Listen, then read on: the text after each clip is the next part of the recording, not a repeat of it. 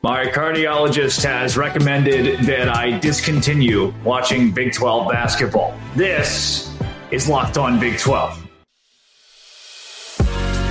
You are Locked On Big 12, your daily podcast on the Big 12 Conference, part of the Locked On Podcast Network, your team every day. Happy Wednesday, everybody. Welcome to Locked On Big 12. I'm Drake Toll from ESPN Central Texas. Thank you for making Locked On Big 12 your first listen every single day. Two clerical things to begin before we talk basketball. First and foremost, I am in a new house, first-time renter here, and I need advice on how to keep the floors clean. It's dirty and grimy already. But I also live on the East Coast, second most, and this place, it's 11:35 and I'm podcasting about basketball. I want you to know that I love you all that much. I'm almost 10,000 followers or subscribers or whatever you use or do. So do the thing of whatever makes that number go up. Big 12 basketball is eternally insane. I want to start with BYU and Houston, but I can't exactly start with BYU and Houston. I need you to bear with me. Today, we're going to get into that game in the middle segment specifically and about how bad officiating is in the Big 12. I'm not going to say that Houston won the game because of the officiating, but I do want to make a strong case about the referees in Big 12 play. And at the end of the show, let's give a little shout out, a big shout out actually, to TCU women's basketball, who, if you haven't heard the story, it is nuts. They are American heroes as we speak. Last night in Big 12 play, what I said to open the show is true. Consult with your cardiologist if you're a fan of a Big 12 basketball team. And it really doesn't matter who you are. You could be a West Virginia fan. You could be an Oklahoma State fan, as we saw with both of those teams last night. Even those two squads, despite having down years, or really down years comparatively, are in games night in and night out. And I know West Virginia wasn't exactly close at UCF, and they just beat Kansas. So you get this hope, you start to believe. And I went to the cardiologist this fall during Big 12 football because I was put into a tizzy by this league and was told that I only had slightly high cholesterol and everything else was fine. So if you're feeling a little iffy, at least get it checked out. I did, because that's how nuts this conference is. For a West Virginia, and for Oklahoma State, too, I think you can loop both those teams in. Those are the two worst teams in Big 12 play. And I said on yesterday's show that kind of the season is over for whoever loses that game between UCF and West Virginia. I don't know if either of them will make it to March. It didn't look like West Virginia was going to. Their only way was they backdoor their way through the conference tournament, which I guess is still possible. They're still going to go to the conference tournament. Will they win it? I don't think so. But for a UCF, now, this puts you squarely in the range of, you might make the committee make a tough decision. You might make college basketball look at the Big 12 and go, shoot, can we put double-digit teams into the tournament? UCF has the length. UCF has the defense to be a tournament team, holding West Virginia to 59 points. That Kansas game specifically, the thing that blew me away was UCF looks bigger. They look like they're bullying Kansas at home in that game. A guy like Ibrahim Diallo, 14-12 and 3 blocks last night too. Nuts. And that's the best that he's given you. That's the best that he's played really this season that I have seen, that I've watched an entire UCF game and thought, oh, this guy's a problem for everybody else. UCF good at basketball. West Virginia, I'm sorry. For TCU, can you please just make free throws consistently? This goes for a lot of the Big 12. Oklahoma State only gets 26 rebounds in this game. TCU gets 38. TCU only turns the ball over 9 times, but Oklahoma State only turns it over 5 times. TCU shoots 20% for 3. There's an avenue in this where Oklahoma State wins the game, and they were ahead for at halftime, they're up 37-33. And in the second half, it never felt like TCU was completely running away with it. And the big reason why is the Horned Frogs, 11 for 18 at the free throw line. Can I tell you this? I'm objective in these games. I don't ever turn it on and go, oh, I'm rooting for TCU tonight. Oh, I'm rooting for Oklahoma State tonight. I very seldom have that. That doesn't come across my mind. But I do root for good basketball. And some games make me want to absolutely pull my hair out because of stuff like this. 11 for 18 from the free throw line. Now, 17 for 24 from Oklahoma State is not elite either. That wasn't good. That keeps them, if they go 24 for 24, they win this game. That's always a fun argument people love to make, so they point things out.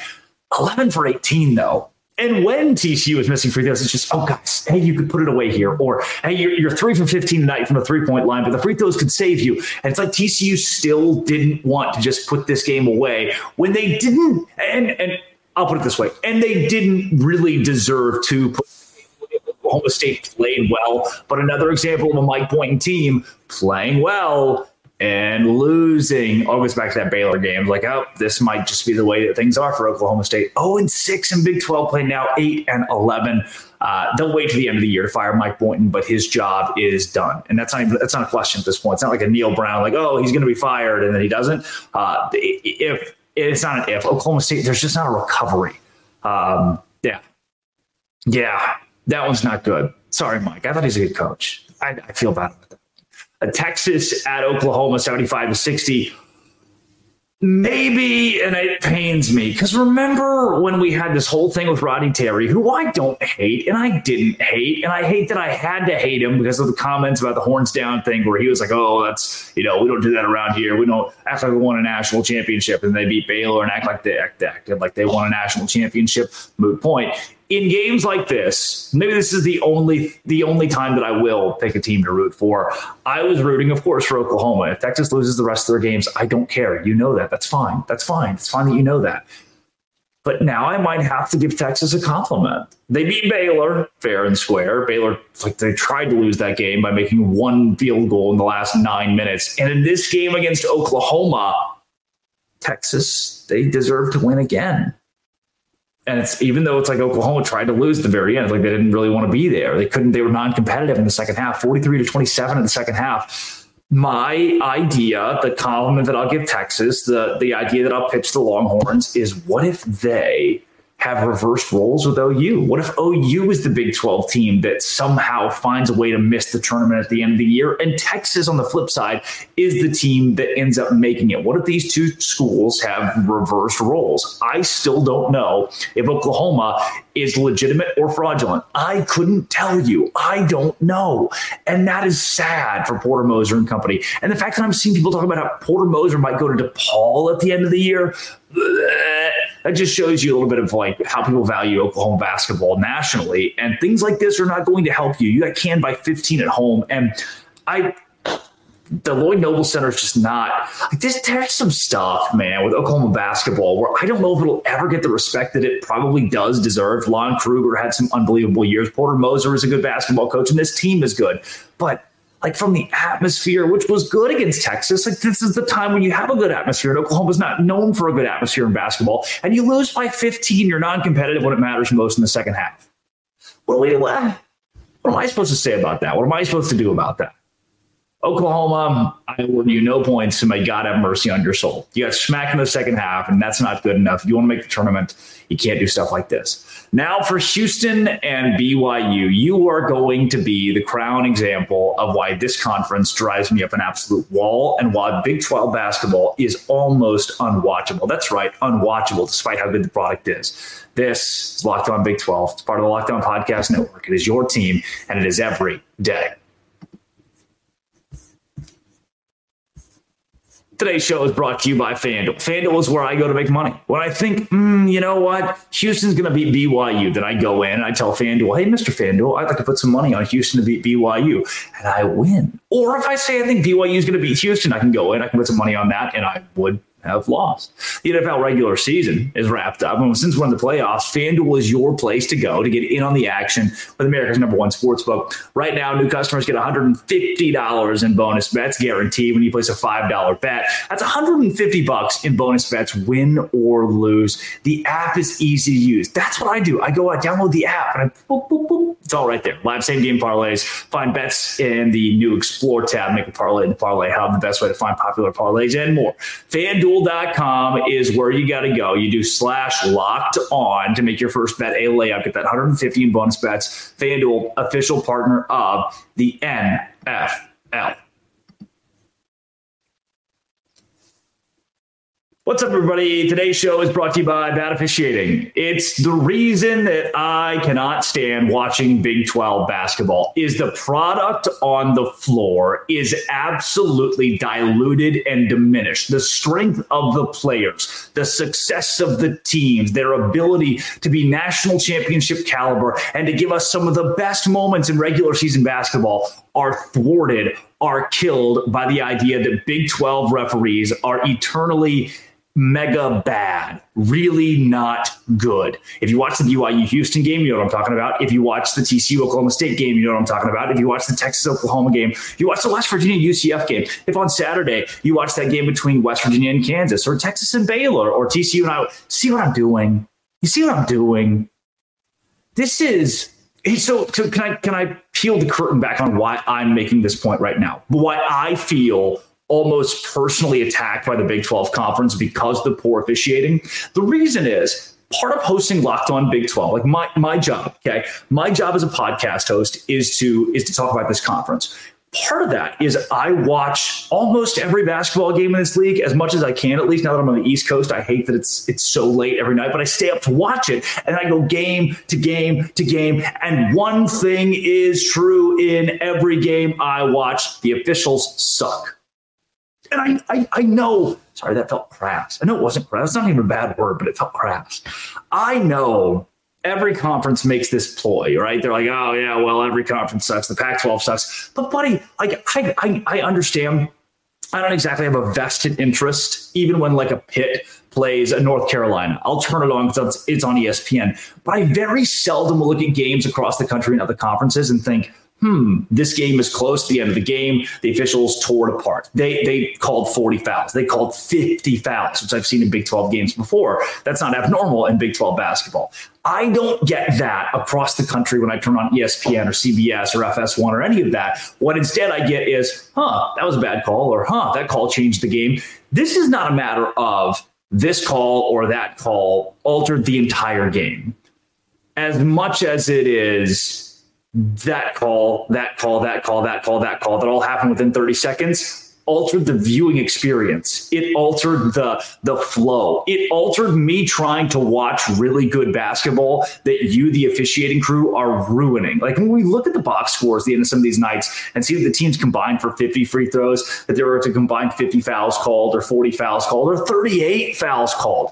At some point we have to draw the line and say, hey guys, this is a physical conference. We can let them play. I'm watching the BYU Houston game last night. And I tell you, I don't think Houston won this game because of the officiating. I am not going to make that case. What I am going to make the case for here is that the officiating made it pretty unwatchable down the stretch. And look, you're in a situation, if you're BYU, where if you want to win the game, it's pretty easy.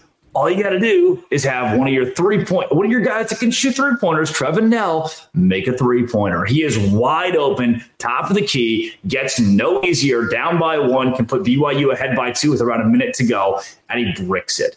That is the catalyst, the ultimate catalyst to BYU losing this game. But then that same guy coming down a couple of possessions later, not long later, fouls out because there is a Houston defender who has grabbed his arm, like he is digging his fingernails in his arm, pulling him down to the court. And the Houston defender who's doing this, by the way, again, no vested interest. I'm not rooting for either of these teams. If I had money, it'd be on Houston. Houston's a better basketball team. They won the game because they're the better basketball team. But then Knell was drugged down to the court, and we not only did we call the foul on Knell, who just got drugged to the floor, we go to the monitor to see if we could possibly get Knell for a flagrant foul, to see if Trevin Knell may have committed a flagrant foul when he got drugged to the floor. And it's a moment like that where I'm laying in bed watching this game going, that's unwatchable. Like if I'm a generic fan, if I'm a West Virginia fan, even a fan of another Big 12 team, right? So I'm watching a Big 12 game. I see that and I think, that's so stupid. And it may not even have an ultimate difference in the outcome of this game, but why? And then when that play is over, when that game is over, I go and I turn on the TCU Oklahoma State game. Same stuff is happening to both teams. Like I go in, I turn on a Kansas State, Oklahoma State a couple of days ago. And I'm rooting for Kansas State. I actually had vested interest in that game because I had money on Kansas State. Oklahoma State with a minute and a half to go, and I know the fans have become a little more apathetic because the team's so bad, but Oklahoma State with a minute and a half to go, they kind of got hosed. There's a couple times the ball goes out of bounds. It's happened in the Houston BYU game. If you're a Houston fan, this would have angered me, is the referees would call the ball out on Houston, no review inside of 2 minutes, when that might have gone out of bounds on BYU. Same thing happened a couple of times late in that Oklahoma State-Kansas State game on Saturday. And I'm thinking, how on earth do we have the best conference in basketball? How on earth do we have the best athletes in basketball in the country? And this is what fans have to put up with night in and night out. This is what players have to put up with, coaches have to put up with. You heard Mark Pope say it a couple of weeks ago, that he didn't say the officiating was bad, but that's probably because he would have been fined if he did. And I don't think if a coach got to the podium and ragged on this being a problem, legitimate problem in our conference, I don't think that they should be fined. I think everybody would be right behind them.